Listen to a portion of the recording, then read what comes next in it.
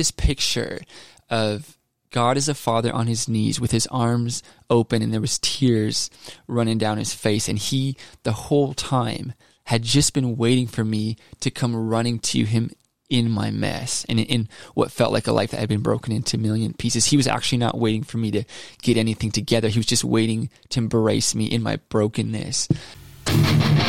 Hey everyone, welcome to the podcast. On behalf of Disciple of City, I'm Todd Carlton, and this is the Toddcast. Here, as always, we hear real-life testimonies of how people got set free from religion and Jesus became real to them and changed their hearts. Don't forget to follow along on Instagram at the Toddcast_DAC. And my guest today is an entrepreneur and a man who loves the outdoors. Let's welcome Micha Kubassek. Hey, bro. How's it going, Todd? It's a pleasure to be here. Thanks for coming. Did I get the pronunciation right, man? You did. You actually did that pretty well. I'm impressed. Good stuff. Good. Micha, first of all, thank you for coming on the show.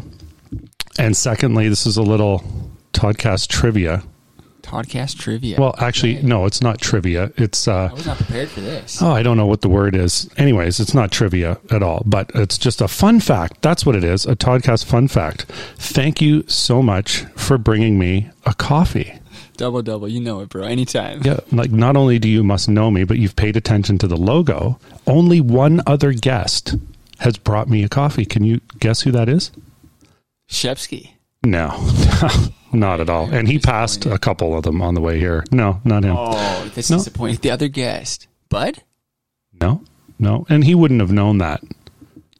Anne-Marie Covert. Of course. That love her not heart. Have been my third guest, but that's Anne-Marie. a no-brainer. Yeah. So you guys go down on the record, Anne-Marie Covert, episode 3, for anyone who's not heard it. Glorious. And Micha, thank you so much, man. You are.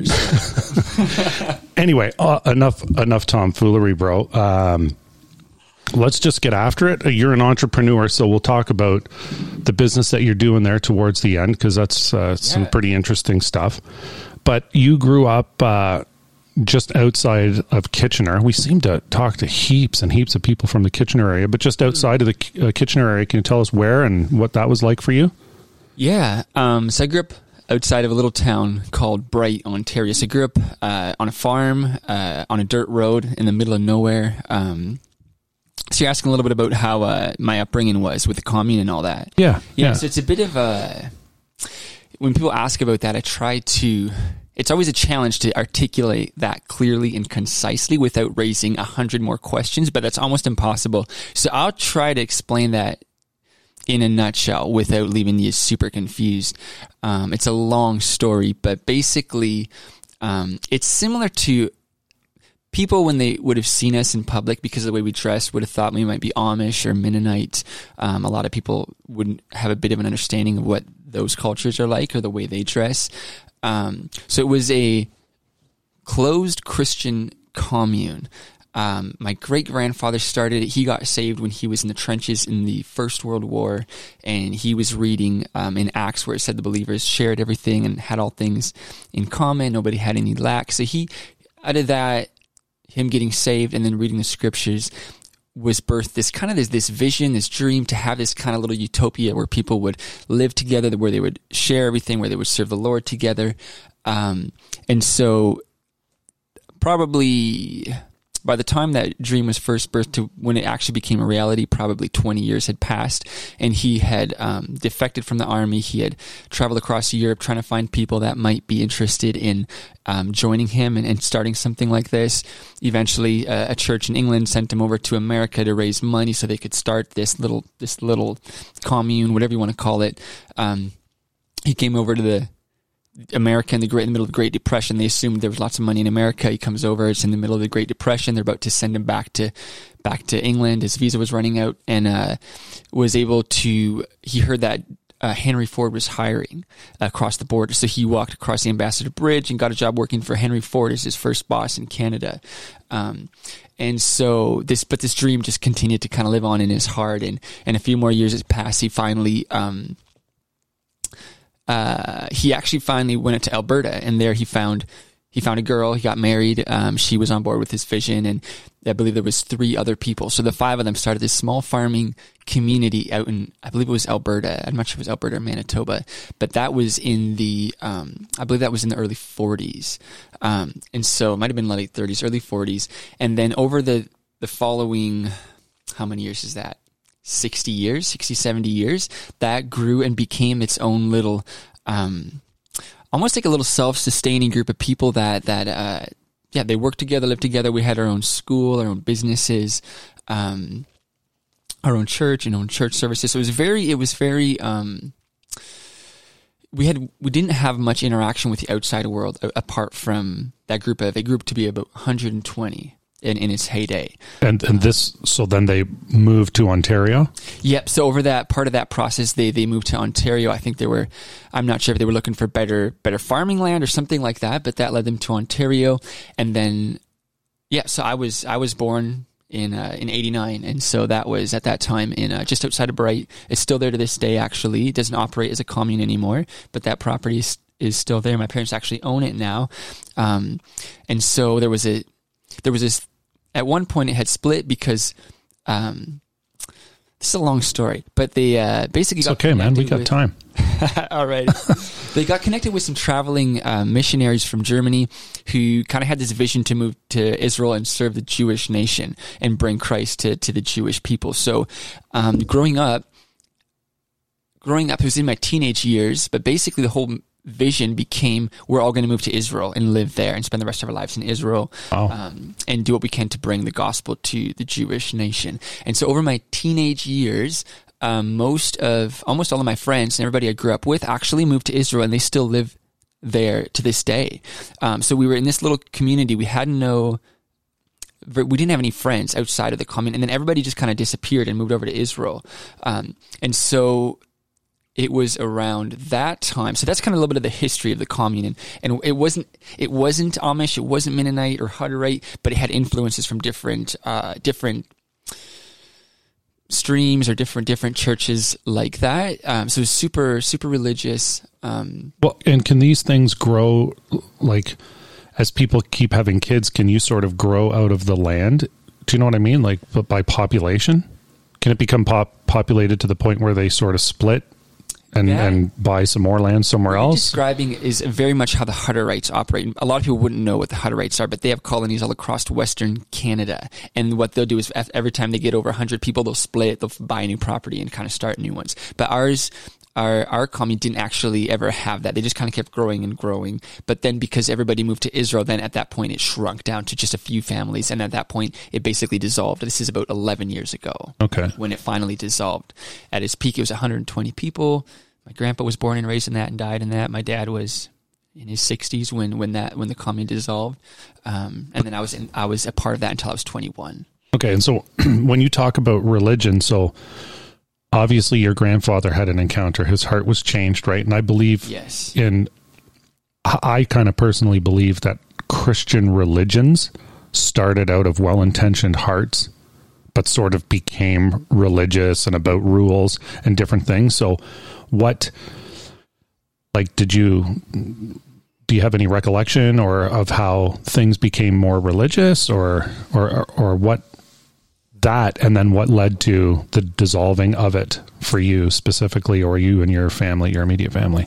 Yeah, great question, Todd. I think anytime somebody has a vision like that and people join off, it starts out really beautifully, and because everybody has the same heart, they're there for the same reason, they want to do the same thing. But over the generations, the kids don't understand the vision or why they're actually doing what they're doing. It's just what they're born and raised into, so they don't actually have the heart for it. And so I think what can happen, especially I think it would be that second generation, people actually don't know the vision and why we do what we do and live the way that we do, and they don't know life apart from that. And so what can happen is that people then start trying to control people so that they can keep what is happening intact. And so I think that's where the religion can start to creep in, where it started with something with a really beautiful heart and a really beautiful vision, and then it went a little it can get a little sideways. So growing up was really I'm really thankful for it. I wouldn't have it any other way. I'm so thankful for the way I was raised and the way our parents just invested into us and poured into us and the values that we learned. But there was a lot of really hard stuff as well, and things that, the Lord's just really done a lot of healing in my heart, and He's just really encountered me with His love that just transformed me in a powerful way. But I definitely wouldn't want to live that way or raise my kids in that type of a culture.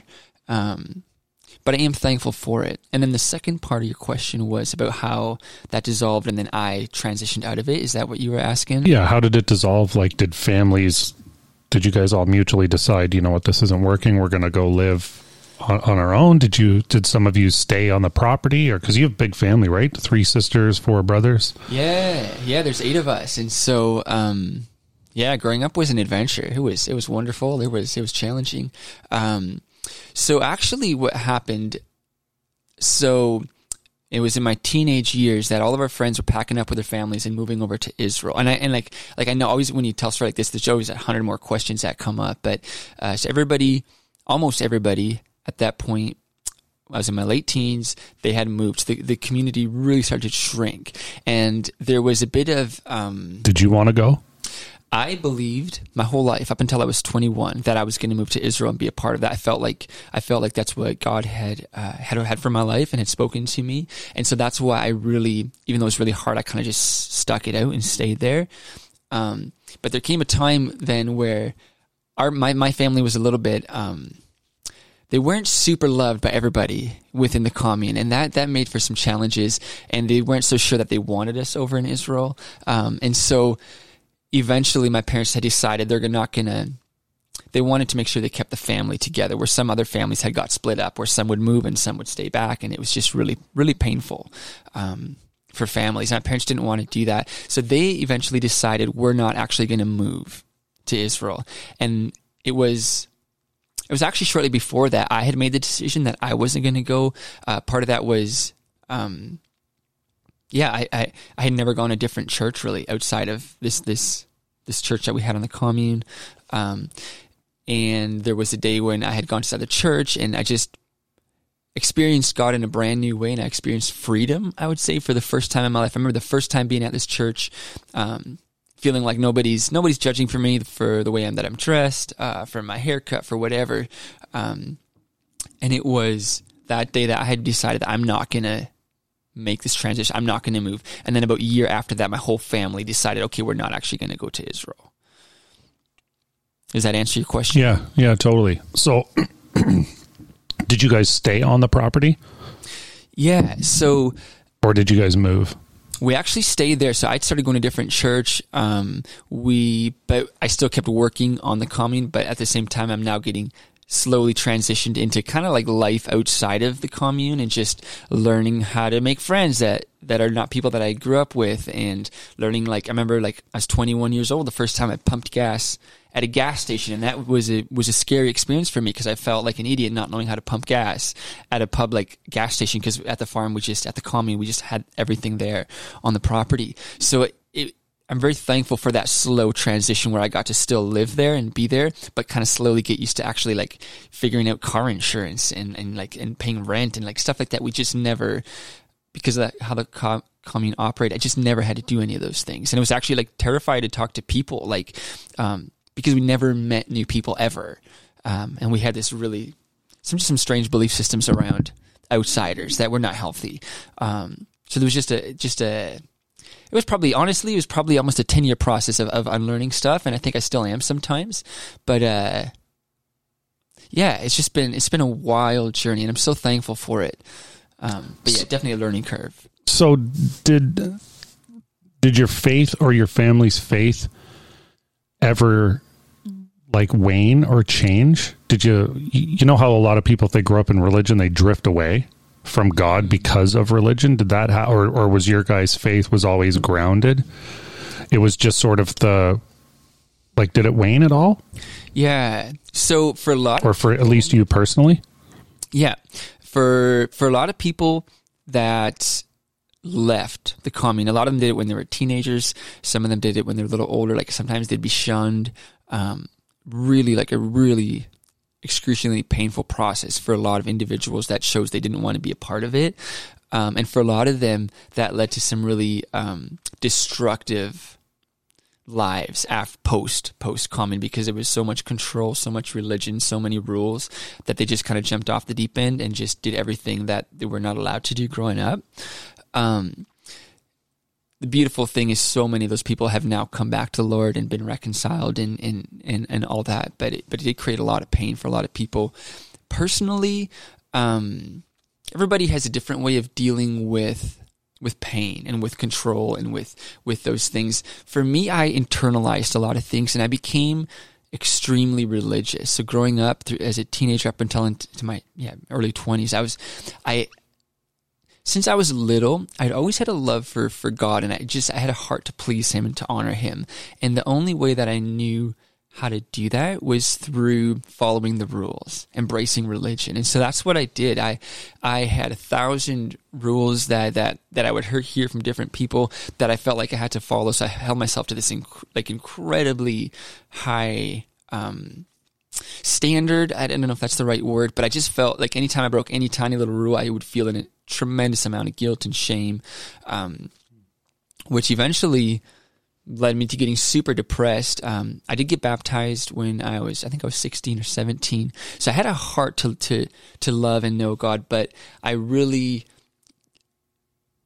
just saw Him as an angry guy up in the sky who was waiting to punish me. So He couldn't wait for me to mess up so He could just hit me with His big stick. That's kind of subconsciously, that's how I believed God to be. So I just try to follow all the rules and get it right every single time, because if not, I'm going to get punished and it's going to be really painful and there's going to be disconnection. Did you feel was that what you formulated in your mind, or was that kind of how it was taught to you guys? I don't know that I don't think it was explicitly ever taught that way, but I would say it was modeled that way. Like it was a shame culture where you messed up, you would get shamed in front of people and humiliated and embarrassed. So it was definitely modeled in the culture. So that's where I kind of created this. That's what formed my view of who God was. That changed for me when I was 21, and I just kind of hit the end of my rope. I was super depressed. I was wrestling with so many things because I would read the Bible and I would see that Jesus was one thing in the Bible, but here I am, and we're in this. We were these kind of these super Christians, and it just something didn't add up. It was just two very different pictures that I was seeing. I remember really that caused me so much pain to kind of see this discrepancy. Also was had no more community anymore because everybody had packed up and left, had gone. They were living in Israel. So I was just at a point in my life. I just felt like internally, like I was just broken into a million pieces.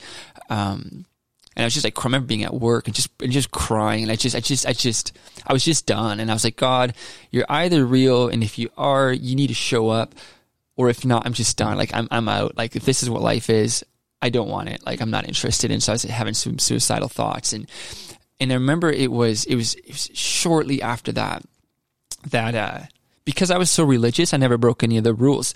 Things like going to a different church. I wouldn't even have broken that rule, even though like you'd think that'd be not that big of a deal. But I remember, so I was in so much pain that I kind of just didn't care anymore. And so my sister convinced me to go with her one Sunday to this other church. And I believe that was in February. That was in February, 11 years ago. And I remember for the first time experiencing freedom. And it's a longer story as well, but God really spoke clearly to me about, basically, he just was like, hey, you actually don't need to keep walking this thing with the commune and the Israel thing. Like, that's actually not what I have for you. So he spoke that really clearly to me, which just released me from a huge burden. And so I immediately started getting plugged in at this new church. We did a book study on a book by Francis Chan called Crazy Love. And that was the first time, it was the first time in my life that I'm like, oh my goodness, God loves me. And then there was a moment where I actually don't even know when it was, but I just had this encounter, and I could see myself, just a few months earlier, just in that pain and having suicidal thoughts and just ready to give up on life and just being like, God, like just crying out to God and being like, you need to show up or I'm done. And I just had this picture of God as a father on his knees with his arms open, and there was tears running down his face, and he the whole time had just been waiting for me to come running to him in my mess and in what felt like a life that had been broken into a million pieces. He was actually not waiting for me to get anything together. He was just waiting to embrace me in my brokenness. And that moment changed my life. It changed everything, because for the first time in my life, I was like, oh, I'm loved. And when you know you're loved, it changes everything. I still get emotional because that was such a powerful moment. It was a turning point in my life, really. So if you want me to go, I'll just carry on with what went on from there. But yeah, that's very profound and great truth. Yeah. It's also interesting how you said that you were reading the Bible and things didn't match up to some of the things that you guys were doing and how you were living. It's interesting, right? You'll know the truth, and the truth will set you free. Oh, yes. Right? That's wild. I love that verse, and I have a story that maybe I can share a little bit later, but a story that illustrated that truth for me in a profound way. But here's what I would say is that when there's a heart that's humble and hungry, God will always lead that heart to truth, to himself.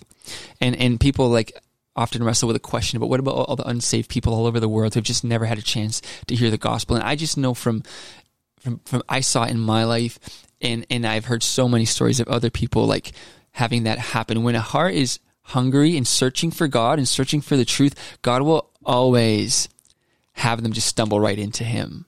It happens over and over. So that's a bit of a side note there, but I really felt like, because I was super lost in religion, but there was this thing in my heart where I did genuinely want to know God and know truth, and he met me in that place and completely transformed my life. Yeah. And so that was 11 years ago, and then that kind of began what felt it's felt like I've had two different lives. The first 21 years, the commune, all of that, and then the last 11 years have just been, because once it became evident in my heart that God's actually real and he exists, I was just like, so if he is real, I'm not going to be content with just theology. I actually need to experience him and taste him and touch him and see him move. And so I went to move to Mexico for a year, and there it was the first time I started to experience people getting healed. So this is very soon after you sort of had that vision? Yeah, within I believe it was a year or so, because I was working as a machinist, but it was just killing me showing up to the shop every day and just being in the same four walls, because just everything inside of me just wanted to continue to pursue this little bit of God that I began to discover. I just got so hungry to see more and to experience more. So I started just serving in whatever capacity I could find. Started just helping out at a youth center. There, got connected with a guy taking teams to Mexico. I went there for a week, and then I went back for a year to Mexico and traveled a bunch. And then from there, I went to ministry school in California, and there I continued to travel and just really, just go after. I just really wanted to. If God's real, I needed to find that out for myself. And make my own history to actually kind of build my own case. Like, is this God stuff real or isn't it? Because it either is or it isn't. Yeah. You know? Yeah. So what about Mexico? What did you see in Mexico? You said you started... Yeah. You saw some healings, or what happened in Mexico? Where did you go? Who'd you stay with? Were you backpacking and doing the hostel thing, or were you what was that? I went as a full-time volunteer with Youth for Christ, actually. So I was serving a local church and the Youth for Christ ministry there. So I have a passion for kids. I love working with kids. So a huge part of what I got to do was just soccer school, spend time in the orphanage, work at the kids program at school, at the church. And around that same time, I started to be exposed to this idea that God can still heal people. Because up until then, I would have argued with you if you told me that God just wants to heal people. But I started to get around people that were experiencing those things and had stories, and I'm like, okay, if this is real, then I want it, because I want it all. And I remember the first time, but I was terrified. I was terrified to step out and pray for somebody or share my faith. Like, I wanted to do it so bad, but my heart would start racing. But I remember the first time that I actually ever prayed for somebody, I went with my friends. I didn't speak Spanish super well at that time. I was 3 or 4 months in. I went to my my friend's house, and her grandma was there, and they translated for me. But I had met her, and the first thing she was just talking about was her toothache. She had a bad toothache, and I guess she must have been in a lot of pain. But I waited for a little moment where everybody had left the room except myself and the grandma. And then I was like, hey, can I, in my very broken Spanish, like, hey, can I pray for your tooth? And I did that very briefly before anybody else could see or come back in. And I just left it there. And then a couple hours later, we watched a movie or something. And then after that, the grandma was all like pumped up and excited, and she was telling everybody, she's like, "You prayed for my tooth, and my toothache's gone now." And that experience really marked me, because it was like, oh, this stuff happens. It's real. And that kind of led to this journey of I just love to see healing and people get just free from pain, free from demons, free from whatever, religion and anything that's just not goodness and love and the Lord. And so Mexico was quite a year. It was a hard year. It was a good year. I grew a lot. I was still pretty fresh off of the commune, and so there was just all just life stuff that I was still figuring out and learning. And like, I think it's only by the grace of God that I didn't get mugged or kidnapped or something like that, because I'd get around some pretty interesting characters because I just didn't know better. Yeah. But, well, and that's quite a significant jump to go from being exclusively on a commune to then, you said you pumped gas, to working in a factory, to then going to Mexico. So was the duration of 1 year, was that just part of the plan? And after the year, where did you go? Yep. So that was the plan, to do a 1-year internship. After that year, towards the end of that year, I was just, I was like, God, what's next? And so, I heard about a ministry school in Redding, California, and I just seen some testimonies of students who had done that and talking about how it transformed them. And I was like, just hearing their testimonies and the things that the freedom and the transformation they experienced, I was like, I gotta have that. So I was just so hungry. I was just willing to kind of go anywhere, do anything, to experience more of God. And I had already started to see some really amazing things, but I was just hungry and just wanted more. And I really wanted to experience like a tangible, even just more of a tangible like touch from him. So I went and spent 3 years in California, at this ministry school. It was one of the best things I've ever done. It was really good. It was a hard 3 years. But that's where I think I really started to get free from religion and these belief systems. Even things like, I just didn't believe that God wanted to, they say like the desires of my heart. I just didn't even know that God I always thought that was bad, because this religion is like, well, if it's a good thing that you want, you probably have to kill it. It's just these twisted, like, religion is just a weird thing. But so I just learned so much about the goodness of God and his heart, to actually make our dreams come true, and the things that we desire as we're transformed and born again are actually his dreams and desires for us. So there was so much of my core values that began to get shaped around the Lord and who God is. And then I got to travel a bunch as well on just different mission trips around the world. Got to go to Africa a few times, and that was super, super impactful. Yeah, share one story, because you had talked about, you had mentioned the verse, you'll know the truth, and the truth will set you free. And it's been one of the most profound, probably, apart from that encounter with the Lord, this was another one of those really moments that just really marked me. So we were, I'm at a loss for words for kind of how to describe it, but it just was so profound for me. And we were doing a crusade, and we're seeing a lot of people start manifesting demons. And it's funny because a lot of people don't believe in that stuff, or they don't know it's real. But man, when you get it into a crusade, and now there's a dozen or 15 or 20 people all around you on the ground, violently manifesting, foaming at the mouth, talking in weird voices, like it's pure chaos. But it's all of a sudden it's like, oh dang, this stuff is real. Like it just felt like it's kind of straight out of the Bible. And I remember, so with deliverance, it's kind of one of those things. They teach you about it in school. They kind of teach you some tools, and then you get in front of somebody who's on the ground, violently manifesting. 2 or 3 people are just trying to hold them down so they don't smack you in the face, or they're like, it's just kind of out of control. All of those tools and all the teaching kind of goes out the window, because you're like, you just kind of start trying stuff that you try to remember. And then if that doesn't work, you kind of just try the next thing and the next thing. And you hope eventually they're going to get free, right? Cause it's just super intense. But, so we're seeing a lot of these people that were demonically possessed and started manifesting were young girls. And it's just some really hard stuff that goes on in Africa, but there's just a lot of, sexual abuse and rape, and that can open the door for just the demonic. So it's heartbreaking. But then you see God show up and heal and redeem and restore. But remember, there was a couple of these girls where it was like 30 or 40 minutes, and they're just thrashing around, and we're just not seeing any change. You know, you pray in tongues, you take authority, you cast, like you try all this stuff, and we're just like, nothing's changed.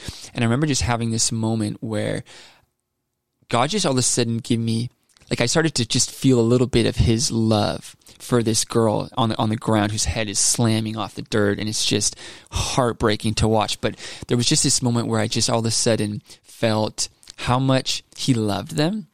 And out of that compassion, I was like, forget about talking to the demon. I remember getting down in the dirt on my knees and just cradling this girl's head in my hand, and her head's like just trying to keep it from like slamming off the dirt. Like it's heartbreaking to watch.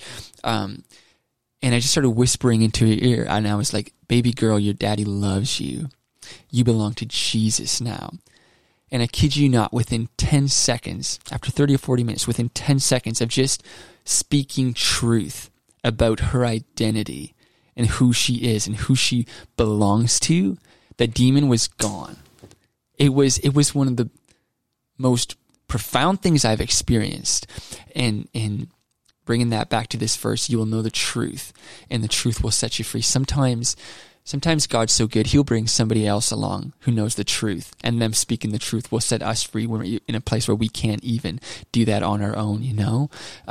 So when I love that story, because it just makes you cry thinking about the kindness of the Lord. And he does that for me, where he'll just come with his truth. You know, we're struggling with something, but then he'll just come and he'll just whisper a little thought, but like, this is actually what's true about you. And that tormenting thing has no place to have authority anymore when the truth is now present. Wow. Yeah. So I want to share that story because it continues to impact my heart and how I see the Lord. That's a great story. That just sent chills down me, like in a good way, right? In such truth. And it's funny, you started that off by saying, you know, you were at a loss for words because has so much depth. And it's very interesting that a lot of us, we don't believe that, or a lot of people don't believe in demonic possession here in North America, but we totally believe it can happen in Africa.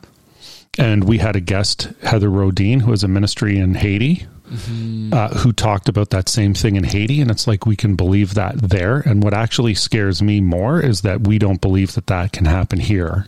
Yeah. And that is actually a scary thought. And it's interesting. Different. Yeah, right? It's just here too. Yeah. But it's interesting how you said that, you know, it was chaos and what that looked like, you know, the image of it. Of what the enemy wants to distract us with, all the image and what this looks like and the chaos and stuff. But the simple truth of what God sees, we see the hitting the head and we see all the things, and he sees a daughter that he loves. Yeah. And the fact that he shared his heart with you and for you to speak that into her and that truth setting her free. Wow. Yeah. Because that's what he's done for you, and that's what he's done to me. The exact same thing. It just looked a little bit different. Yeah. They just come in when we're in the middle of our mess and the chaos and brokenness, and we don't know what's up or down anymore. And he comes in, he's like, I love you. And there's something about when God just whispers that into your spirit, that it just changes everything. I know you've had those moments. I've had those moments. And when you get to be a part of those moments with other people, it's just this beautiful privilege. Yeah. Yeah, it's amazing. Yeah. So, okay, what happened after Africa? Did you travel some more, or take us into after that, and you sort of come and getting settled in this area Back into Ontario? Yeah, and how that's changed your life here and your perspective and what that looks like for you these days. Yeah, so I've been back in Ontario from California now. I believe it's got to be close to 4 years. Initially, I had moved back home, back in my parents, and I was there for a little bit less than a year. And then I'd had on my heart to move up to this area and be a part of Disciple City and be around the Shepskis and what they were doing for quite a while.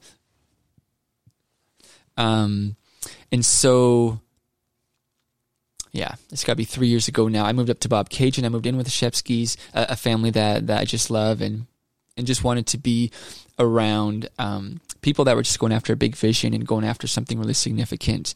And so when it's interesting because this is all kind of tied together, but I would have people tell me often when I was at ministry school, prophetically, people would say, I see you in business. And they would say things like that. And I was always kind of like, yeah, that's not really me. I don't really resonate with that. I just want to be in Africa as a missionary working with kids. Like that's all really I wanted for probably a decade. I just want to be in Africa working with the kids. And I just love kids and get to continue to do that now. It's just not in Africa. But, after I graduated ministry school, that thing of business kind of started to stir in my heart a little bit, and I started to get around it a bit more, and a passion for it started to grow in my heart. And it's funny because now I look back and I'm like, oh, it was prophetic. Like just because I didn't resonate with it, that's kind of the point. It was prophetic. It was something that wasn't happening yet. That was in the future. But it's been really neat. So about 2 years ago, I'd quit my job. I was kind of in a place where I was just kind of like, dang, am I going to have to move back home? I don't know how I'm going to pay rent, all that fun stuff. And it was a skill I had learned at a previous employer with just making these simple, like just steel shelf brackets. So I was like, you know what? I'm just going to go for it. So I remember it's funny. It was quite scary. I had to buy a $500 bending machine, and in that I didn't have money for it. And I remember I bought it, and then I had canceled my purchase on Amazon. And then later that day, after some encouragement from it, I just bought it again, and I was like, okay, I'm going for it. It's really cool because the Lord also had some prophetic confirmation around that. But I just started it in a little 8x12 shed out behind the house, and did all the packaging in my bedroom. And then I cut this steel with like a little hacksaw that I found for free somewhere. Just took some photos, had a buddy who took some photos from me and put it online on Etsy. And over the last 2 years, it just kind of took off quite rapidly, to the point now 2 years later, there's 3 of us there working. It continues to grow. We're doing new stuff. And this thing of entrepreneurship, I've realized, is actually one of the biggest callings in my life. I've never felt so alive as being an entrepreneur. And my heart is really to use entrepreneurship as a platform to impact community and advance the kingdom. That's why I love what I do. And it's a big part of it. There's a lot of it that I love, but a big part of it is just like, I just want to figure out how can we use business as a tool to advance the kingdom, whether that's through funding local ministries like Disciple City, whether it's Kids with Compassion Canada or just the local food bank, stuff like that. Those are things I incorporate into the business because it's just part of who I am. And it's just a tool. Business is just a tool, but it's one I'm really passionate about. And so at this point in my life, that's something I feel like I'll be an entrepreneur for the rest of my life. It's something I really love. And I'm just dreaming big because I think God wants to do something really, really significant.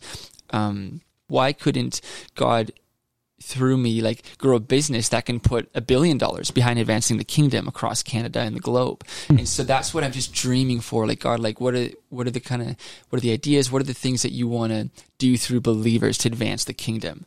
Because if people can do that in the world with secular ideas, why not? Why couldn't I have a business that could give away $100 million in the next 10 years to push the kingdom across Canada and see a whole nation hear the gospel? So that's what I'm dreaming about right now, and just loving every day in the middle of that process. That's awesome. Yeah. And what's the name of your company? KubieSteelco. KubieSteelco. It's on Etsy. On Etsy. Awesome. Yeah. And have you had some opportunities with customers or with your distributors or where you get your products? Yeah, just to share the gospel. Yeah, or just even conversations or opening doors and stuff like that. Yeah, I earlier in the winter, actually, there was a customer that I had talked to on the phone a couple times in the States. I really don't know her well, but she had to do a pretty significant project for her, and I just kind of had it on my heart, like, we're actually not supposed to charge her for this. We're supposed to just do this project for her without for no cost.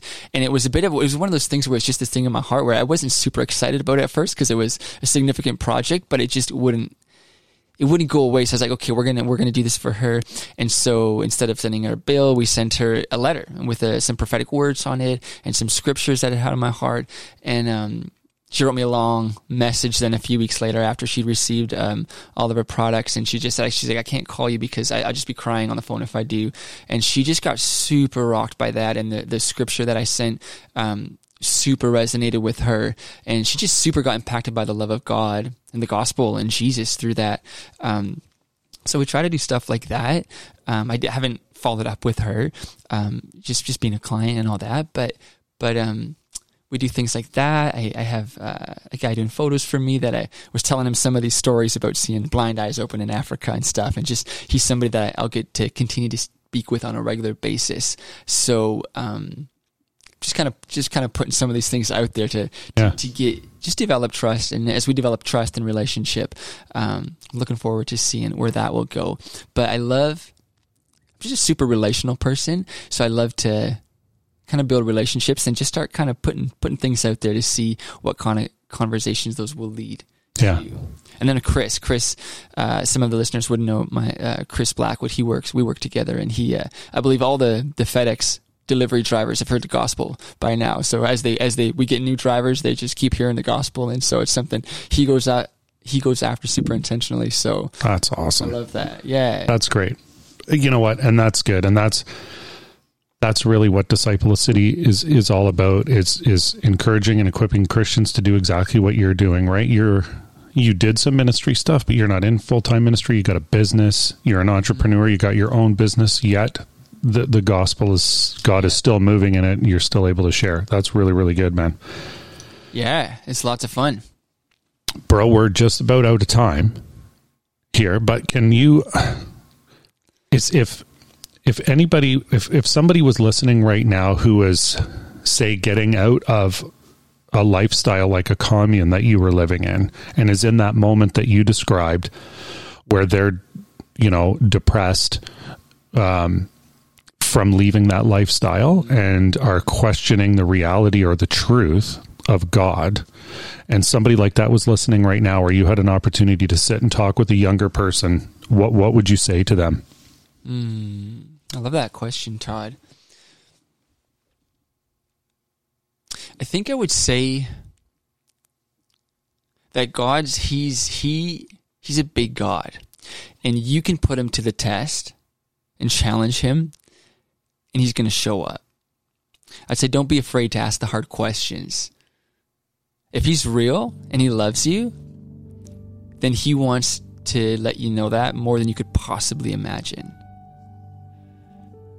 So just don't be afraid to go to the hard places. Ask the real questions, because he is going to meet you in that place. I promise you. And he's already just excited to embrace you in your mess, in the pain, in the brokenness. And I would just say I'm just so excited, because I know that if you genuinely want to know God and encounter his love, you will, because he wants that for you more than you could possibly imagine. Amen. Yeah. Thanks, Micha. Thank you, Todd. It's been so good to be here. Appreciate you having me on. Yeah, it's been good to hang out with you and just to hear your story. Thanks again for sharing and your time, bro. Appreciate it. Yeah, I love you, man.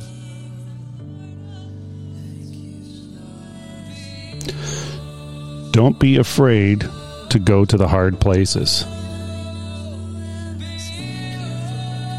If you're searching, friends, those of you listening, if you're searching, don't be afraid to go to those hard places. Don't be afraid to ask those questions like Micha said. God wants to reach us in our mess, where we are. can't get prepared. He wants us now. He wants to speak truth to us. He wants to reveal the truth to us.